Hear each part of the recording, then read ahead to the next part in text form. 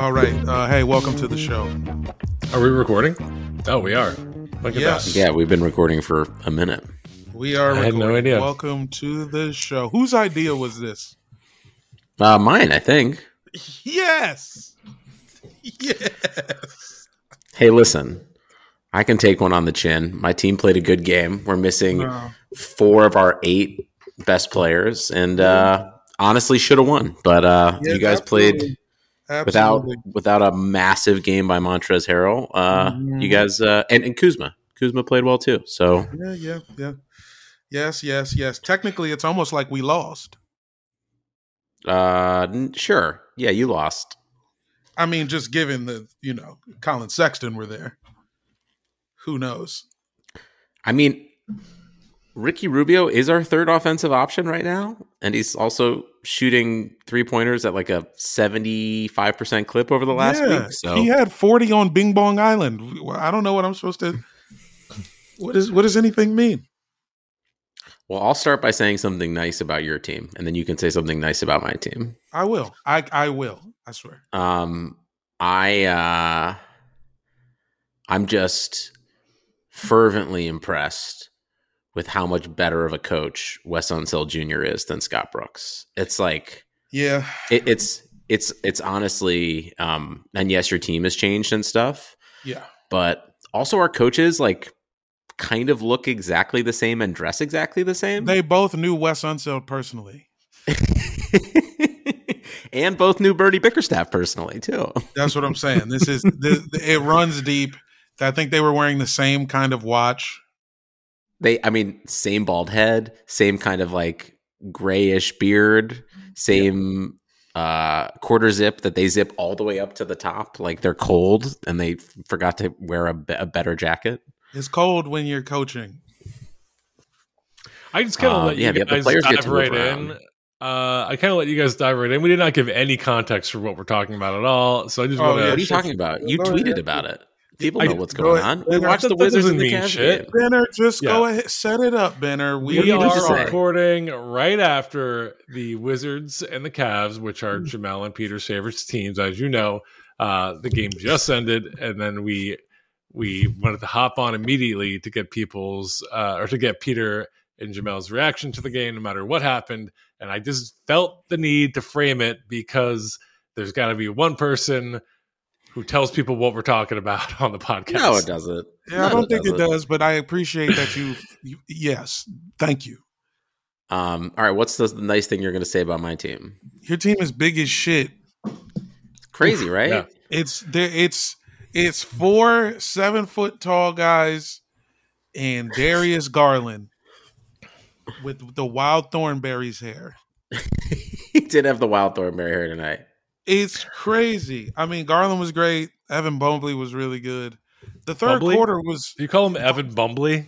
I think I said Bumbly. Evan Mobley was really good in the third quarter. I mean, the whole second Evan half. Bumbly. Yeah. It was just him versus Montrez for a whole quarter. Especially for him to get 2 ticky-tack fouls in the first and then come back and have 20 that much of an impact is like very exciting for me. That's something that takes Anthony Davis out of a game on a weekly basis. Where he's like, I'm uninterested now. God, I wish I was good enough to be uninterested. This was maybe, I think, my first Cavs game I really watched this season, and really getting my first eye full of Evan Mobley, and he's a lot bigger than I remembered on draft night. He's fucking long as shit. And really good and athletic and can shoot. All good things for playing basketball. Apparently. Yeah, you have a stretch 5, potentially. The guy was like running pick and rolls a couple times here and there. Well, that's the thing about the 7-footers is even Allen, who is playing out of his fucking mind, can like stay in front of somebody enough on the perimeter. Not well, but like enough where just like by the time you get by that 7-footer, like another 7-footer shows up like a video game and you're like, God damn it. And I mean, honestly, no one's played us as well inside all season as Montrez did tonight. He just was like refused to be denied.